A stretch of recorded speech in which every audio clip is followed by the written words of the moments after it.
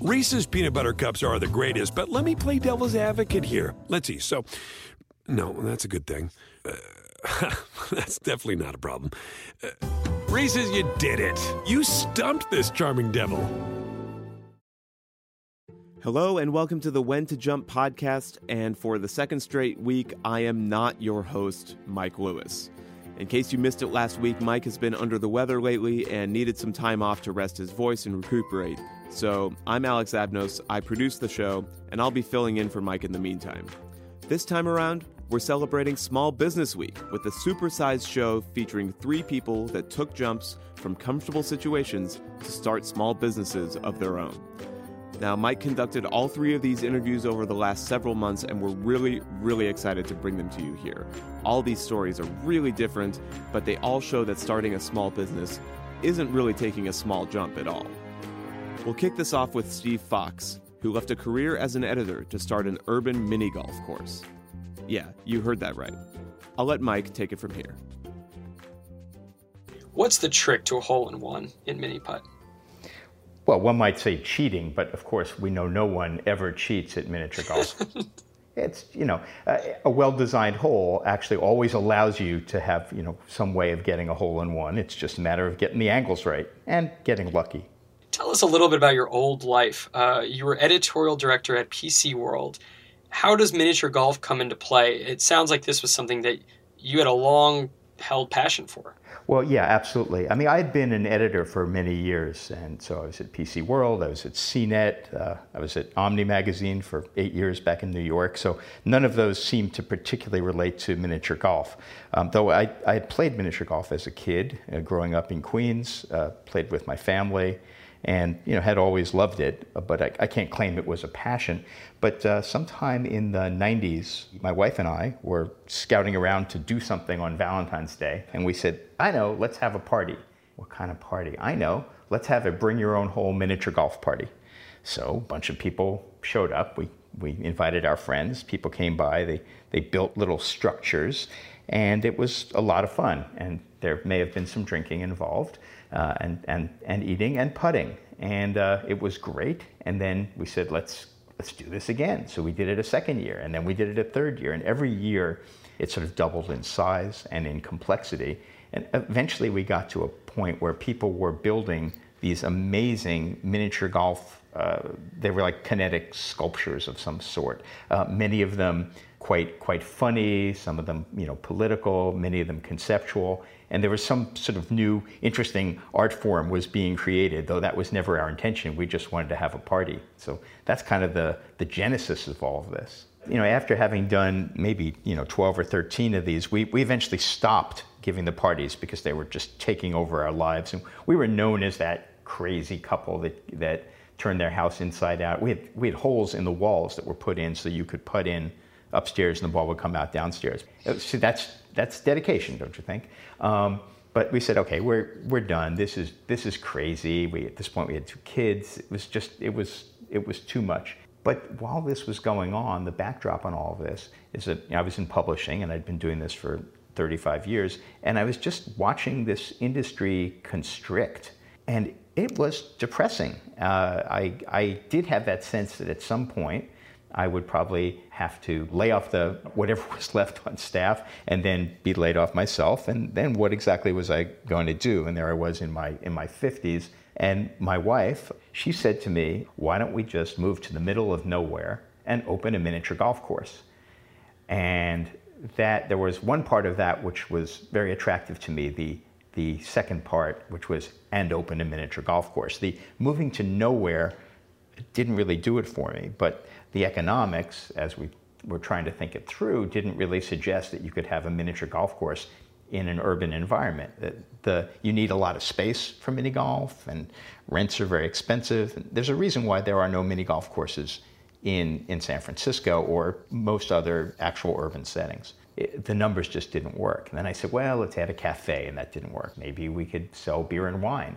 It started to look a little bit better. The sort of aha moment is, once we put in a full-scale bar and then add the idea of a restaurant, all of a sudden it's like bing, bing, bing, bing, bing. This maybe could possibly work. Nonetheless, I had never done anything like this before. I had always gotten a paycheck from somebody, and I actually enjoyed getting a paycheck from somebody. It's a beautiful thing. And the idea of having to do this from scratch was, frankly, terrifying. And where are you in life? You said you're mid-50s. You had 2 kids, was it? I mean, this is not exactly the time that most people think, okay, I'm going to leave that steady paycheck I've always known to start a mini golf restaurant and bar. Right. Most people are thinking, let's try to sock away a little bit more money because, at some point, we hope, we'll be able to retire. So I'm living in San Francisco, again, not an inexpensive place. I am, at this point, I'm still working at PC World, and sort of the middle of that year, I finally managed to convince myself that in some way this business plan might actually work. And so I announced to my boss and my staff that I'm going to be leaving the job, in 2 weeks or whatever it was, to try to open a miniature golf course. That is the kind of thing that gets a lot of people thinking that perhaps you need therapy or immediate intervention, because it's not like, oh, I'm going off to edit, some other venture or do whatever. No, I'm going to try to do something that no one has done. And so what happened next? I started looking for a space in San Francisco, and ultimately I found a spot where I looked at it and I said, yeah, that's it, that's the spot. And then I start raising money. And the raising money part, I think, was the part that I had the greatest fear about, because I'd never asked anyone for money. And here figured out I was going to need to raise, something like $1.5 million, or that's what I thought at the time. Turns out, note to self and to others, things will always cost more than you think they will. Often a lot more. However, I went out, I started with my network of people I knew, people I had worked with, people who had been to the mini golf party. Eventually it took quite some time, but I was able to raise enough cash so that each day we could pay the people who were working on the whole designs and building and put it together in that way. I quickly hired a general manager, a guy who had opened other restaurants before, because the main thing was to recognize where I did not have expertise, which was kind of a fairly broad number of things. Here's where I have no expertise, everything I'm doing. And so I found a general manager, and then I found a chef. And the chef, I was very, very lucky, because he was at that point in his life where he was ready to do this. And he was not put off by the fact that he was going to be leaving a fine dining place to go run the kitchen of a miniature golf course. I mean, which is no small point, yeah, because right. I'm sure there are chefs who would say, no way, I don't belong in a place with golf balls and pins and putters. Exactly. And so describe, that first day of opening. It seems like you went through more than your fair share of obstacles and hurdles and your own, course of action to just get this off the ground. What was that like, and, what surprised you? Yeah. First off, I would say terror was the primary feeling that pushed me. And really, for the last month, as we were heading towards opening, we were running out of money. All the holes were breaking. So I was filled with fear. And in fact, the night before we opened, I went to my wife and I said, I'm really sorry. I have screwed it up. This is a disaster. We had refinanced our house, put as much money as we could in there. And I was thinking, well, the kids will never go to school and I'll be, who knows what I'll be doing. And she said, no, it's going to be great. And we were opening at 4 o'clock that day on a Monday. You have no idea if anyone will show up. And, about 3:30, 3:45, I look outside and there is a line. There is a line of people, and they are going to the corner and around the corner. I'm stunned, but I have to admit that for the first 6 months, I kept on expecting that at some point they will wake up and recognize, oh, this doesn't really work, or well, we've tried it, and that was enough. We did it once, that was fine. That has not happened. And how long have you been in operation for? So we're at 3.5, coming up on 4 years. So 3.5 years now. Business is not abating. We certainly have our challenges, but it's going well. Did you ever believe this would happen? No, not at all. In fact, I grew up in a sort of comfortably middle-class family in Queens. My dad was a dentist. He got out of the Army and immediately went into practice, and he continued to work until he was 87. And that's what you did. You found something, and that was kind of it. And my assumption always was I would have, some fairly conventional position, and I would do this until at some point they gave me I guess it's a gold pen you get at the end, and I could toddle off into the sunset. But I have to say, it's been great. It's wonderful. I so enjoy doing what I do and coming to work. It's a joy. Do you think it would still be worth it if it didn't work and it flopped and the plan just didn't come through and the GM and the chef didn't back it and no one came and piled up in a line outside the door on the first day? Well, so as a life journey, absolutely. The person I am now would not recognize the person I was then, and I think that would be true even if this had failed. I was in a place in my life where I had stopped sleeping because I was just very unhappy about things. I've always, struggled with weight, and suddenly I was losing weight at an incredibly rapid pace without trying. It was sort of cool, but completely surprising. And I think it was, I was dealing with what was, must have really been some, kind of depression without recognizing it, because I was just unhappy about where I was in life. And I think that when you get to that point in your life where you can, if I could have taken a step back and looked at myself then, I would have realized, well, this is an unhappy person, someone who's no longer fulfilled by what's going on in his professional life. And I think that meant that doing this crazy, incredible, even seemingly irresponsible thing was quite liberating and helpful to me, I think, as a person. Steve, what advice would you give to others as you think towards, reflecting back in your, 3 years in of a jump that on paper might not have looked like it was going to work? I would say the main thing is recognize what you don't know.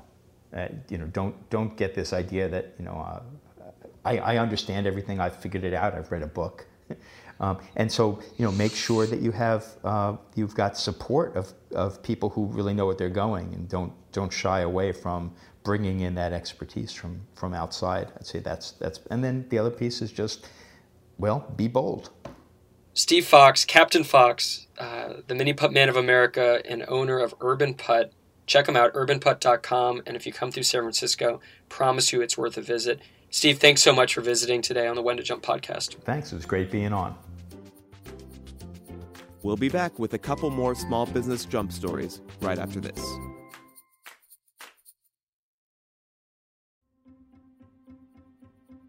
Okay, welcome back to the show. Up next on our special Small Business Week episode, we have Mike's interview with Elizabeth Haig. It is a story that proves that sometimes small business success is preceded by failure. But don't be mistaken, that failure is really, really important. Here's the interview. All right, so you have been amazing in getting, when to jump off the ground as far as sharing your story to me in several different ways around what it means to jump when things don't go as planned. I'd love to spend this conversation talking about that, because I think it's so important to talk about when you try for something and it doesn't go as you thought, and why that actually might be okay. Can we go back to your story and where it starts? Oh, yeah, absolutely. People, they don't ever want to talk about failure, but failure is such an integral part of success that you have to fail in order to become really, really good at what you are passionate about. With my story in particular, jumping originally and then falling flat on my face was such a good experience for me, because it shaped my next jump and making that jump successful, and learning from all the things that I did incorrectly and just making a more beautiful journey out of it. Right. And what was your hope when you were leaving school? My hope when I was leaving school is that I could support myself doing something I was really passionate about. And at that time, what I was really passionate about was making art. I had a degree in antiquated film photography, not even digital. And I just really fancied myself an intelligent, artistic, well-spoken artist. And I that's what I wanted to do with my life. It didn't work out that way. Yeah, but you first got a quote unquote real job, right? It was a very bizarre job, right? Yeah, the first job that I ever had was a secretary at an eminent domain, related to law firm. And it was just me making labels and sticking them on manila folders and just kind of wondering where I went wrong with my life and and all that good stuff. And I mean, I think when you're 21 or 22, you're kind of starry-eyed. You think, oh, there's so many, opportunities for me. But it's really hard to actually see those when you're I'm living in crushing situations. Totally. So what do you do about it? I fell into some freelance opportunities that ended up paying me really well at the time. And I kind of got the idea that, well, maybe this is a career path for me. Maybe I could do this. And so I pursued that relentlessly. And that was freelance photography. Yeah, that was freelance photography. I did a lot of weddings, and I also ended up doing a lot of commercial shoots. Believe it or not, I did Harley catalogs and stuff, which actually was pretty cool. I was I can do this. I can totally figure it out. I'm living on nothing anyways. There's nothing I could really lose. I'm under a mountain of debt. Let's make this work. I could totally do this. And then what happens? So I had no funding. I had no business model. I was just a kid, really. I didn't have any experience in running a business.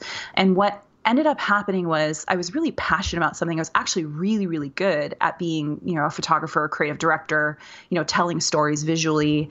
And I went for it. I broke up with my boyfriend. I got rid of my apartment. I ended up kind of moving home and seeing if I could make this kind of work. And I couldn't. I didn't. It wasn't great. I totally failed. And at the time, was it this is the end?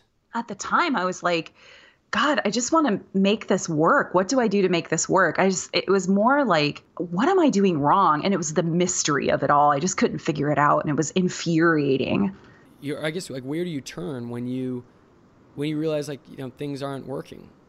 Yeah, and that's a really good question. So I'll say this strange analogy somebody explained to me once. So when you're not as experienced in the world, when you're younger, you are faced with a problem and you don't really know how to tackle it. So it's kind of you have a board of nails and your objective is to hammer these nails in, but you don't have the tools, right? You don't have a hammer. You've never even seen a hammer in your entire life. So what do? You kick the nails, you punch the nails, you slam a rock on the nails. You try to make it work. So you just try to figure it out until you're able to learn what a hammer is, right? It's you do everything you can to accomplish what you need to accomplish until you have better tools to actually get done what you really need to get done. So being really motivated to make my life work when I was younger, I was there's no way I can fail. I have to do this. Being confronted with a failure, okay, what can I learn from this? I have to know that there's a tool somewhere. There's got to be something that I can figure, what do I do next? So ultimately, all of the failure that I experienced, I just try to cobble that together to keep me moving forward and motivate me. And so that's essentially what I ended up doing and how I kind of got to where I am right now. Persistence. That's so cool. So it was partly what toolkit pieces am I missing? What hammer do I need to go develop? And then also what do I really care about most, which is, not living with mom and dad. Absolutely. And I would never have had these experiences if I hadn't failed miserably. And I think failure is part of the journey. It has to be part of the journey in order to become, the thing that you really want to become or, be really successful. You talk to any extremely successful person, they don't live a charmed life. They've failed a million times. I think it's important to dissect that and talk about it. What happened after that? So what was the next thing you did? Because that was a pretty unique job you found right afterwards, right?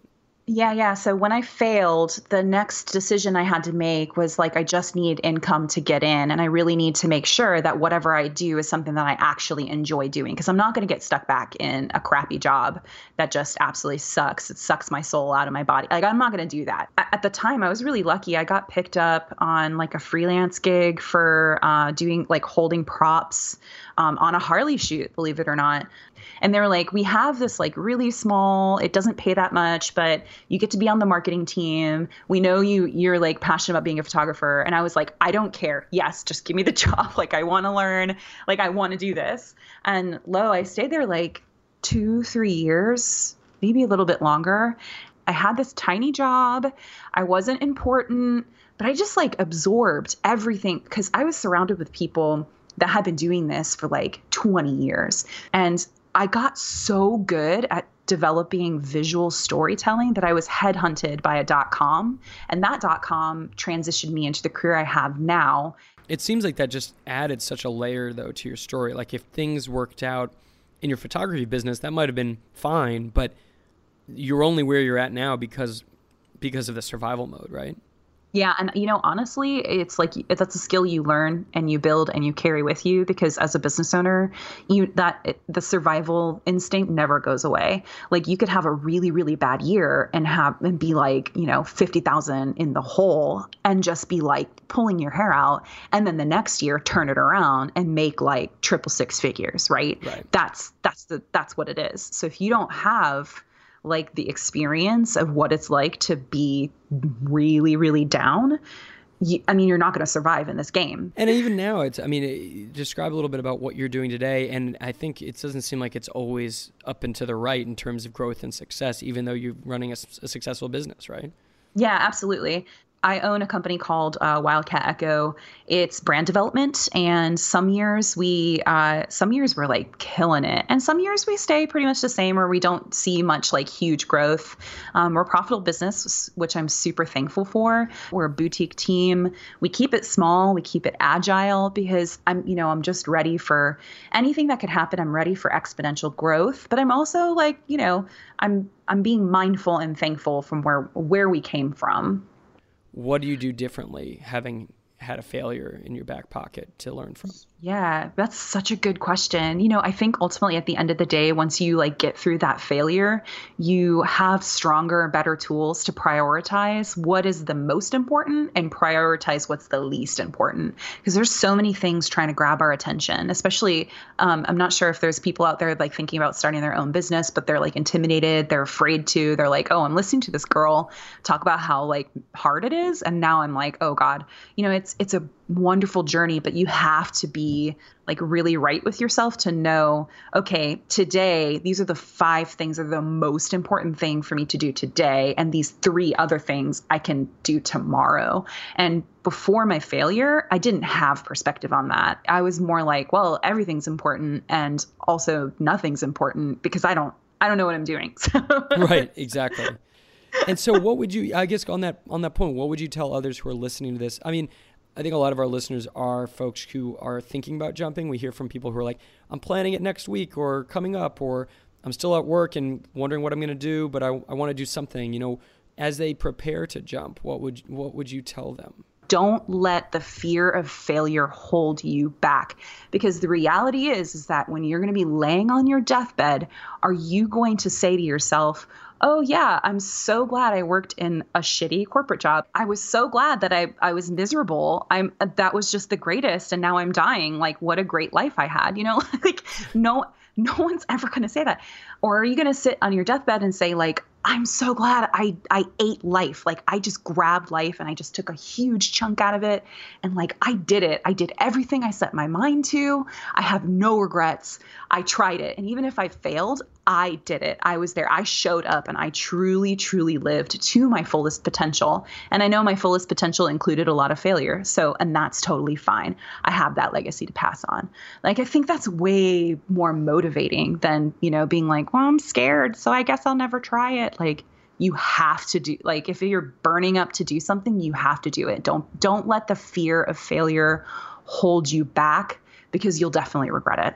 Honestly, to wrap up, I would say how cool for you to be able to talk for the last X many minutes on failure and messing up and not doing something successful, because that is what I think When to Jump is all about, is being honest and authentic and showing that it's okay to try and fail, and it might even be a good thing, right? Absolutely. Yeah. Go fail, get up, fail again, and then get up and be amazing at whatever you're doing. Elizabeth Haig, thank you for joining me on the When to Jump podcast. Thank you so much. This was a blast. Last but not least, on this special edition of the When to Jump podcast, we have Mike's interview with Nate Chambers. Now, Nate started a gym in San Francisco, which is what he currently does, but that jump to run that gym, even though he's been interested in fitness for a while, was not the first or really honestly the most extreme jump that Nate made in the course of his career. His is a super interesting story, and I'm happy to close out the show with it. Here's Mike Lewis's interview with Nate Chambers. And now let's rewind a bit, because I want to go back to your own jump story before we get to the gym and everything that's going on there. You weren't always working in fitness, not even close. It sounds like something you liked, but certainly wasn't your day job. Can you give us a scope of what life was as an engineer? Yeah, absolutely. I was working as a mechanical engineer and then built my way up to program manager and engineering manager for a tech hardware company. Life there was the same as a lot of people in the corporate world. It was just a very busy work day, work week. And for me, it was something that I enjoyed, the fact that you could be a part of designing something and building it, but it wasn't something that I was totally passionate about in that industry. It was an interesting environment in the day-to-day, but I was involved in fitness every day, either before work or after work, going to a little small gym similar to Rourke, but down there. And that was what really kept me sane and kept me motivated and passionate, kept that fire burning. And it wasn't starting a gym that was your jump when you started to think through things you wanted to do outside of work, right? It was a backpack company. It was a backpack company. What I ended up designing was this backpack that could help people stay active on the go or with these busy work schedules. So it had a spot for a pair of shoes on the outside, dirty clothes compartment, a laptop or tablet, a foam roller so that you could travel with the gear that you needed, or go into work right after training, or have everything with you to go get a workout in after the workday. And I actually got to that idea after being involved in sports as I was growing up, and then getting into the workplace and seeing how little people were moving and exercising. And I started to implement little things with my team, like every 30 to 45 minutes, we'd have a timer that would go off and we'd get up and do some squats or some push-ups, encouraging my team and reminding myself that, hey, let's take our phone call meetings on a cell phone so that you can walk around outside and be active while you're doing the things that you're doing in the workplace.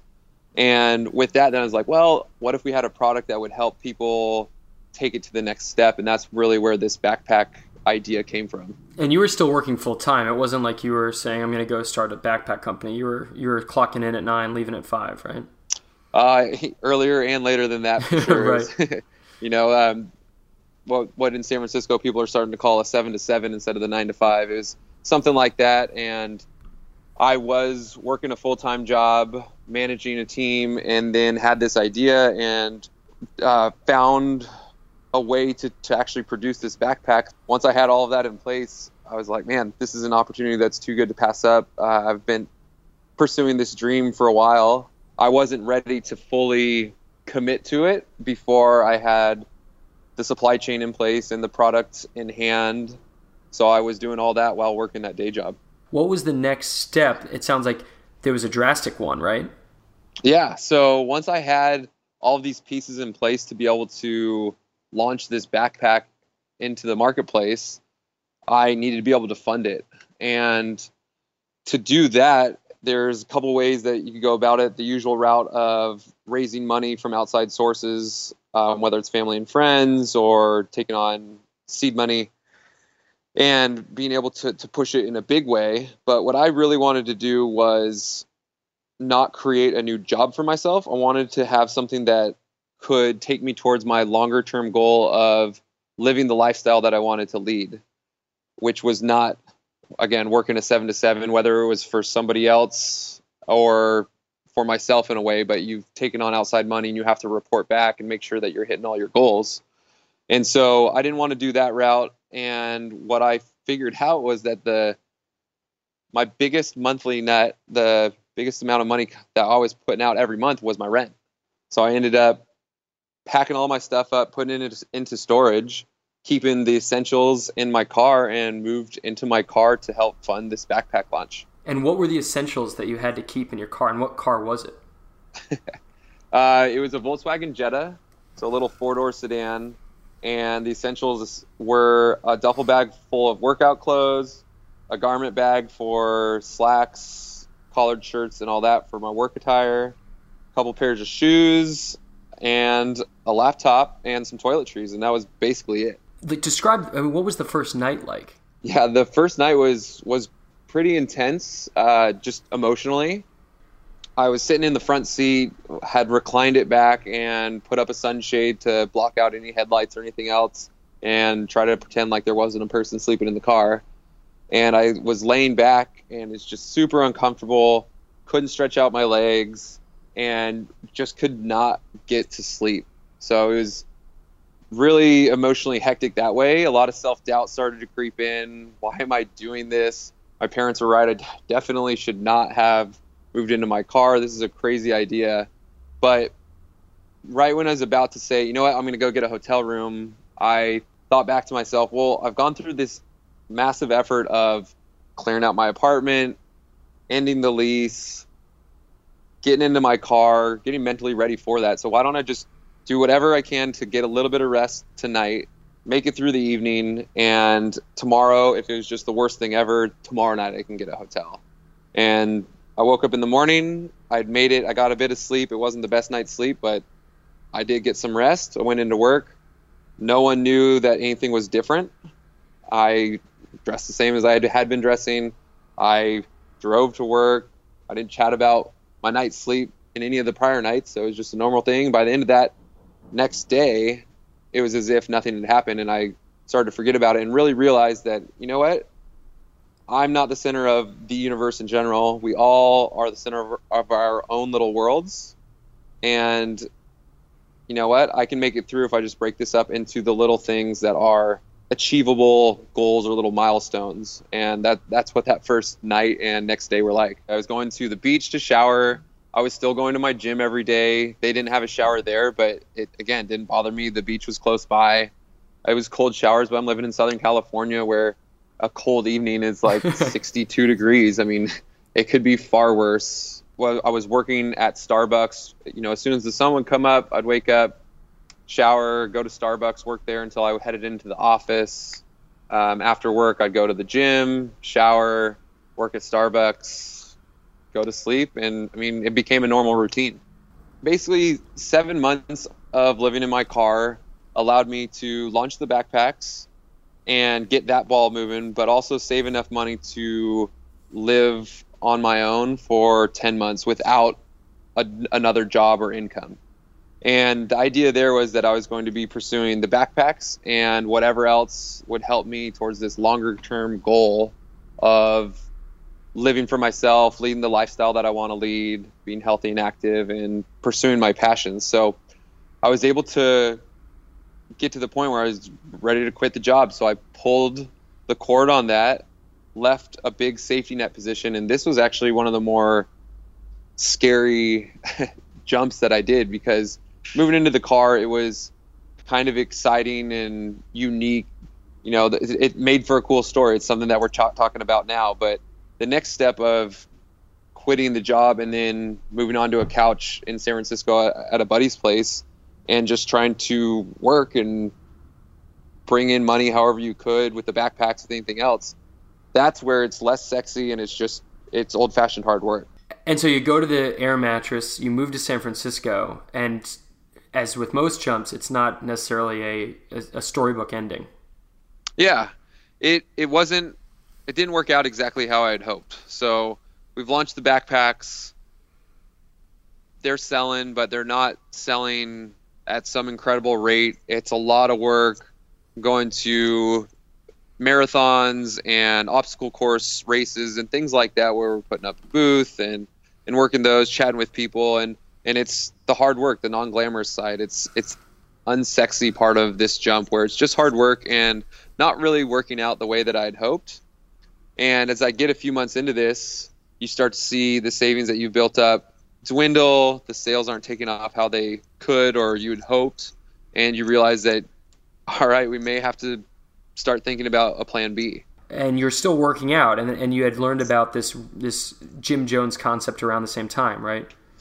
Well, yeah, so I'd actually heard about Gym Jones, which is this training group out in Salt Lake City that are really well known for training the actors from the movie 300, and they train a bunch of top athletes, and they do a training certification program. And I ended up meeting my now partner James White from South Africa, and he'd already gone through all of this, but he was looking at opening a gym in the US.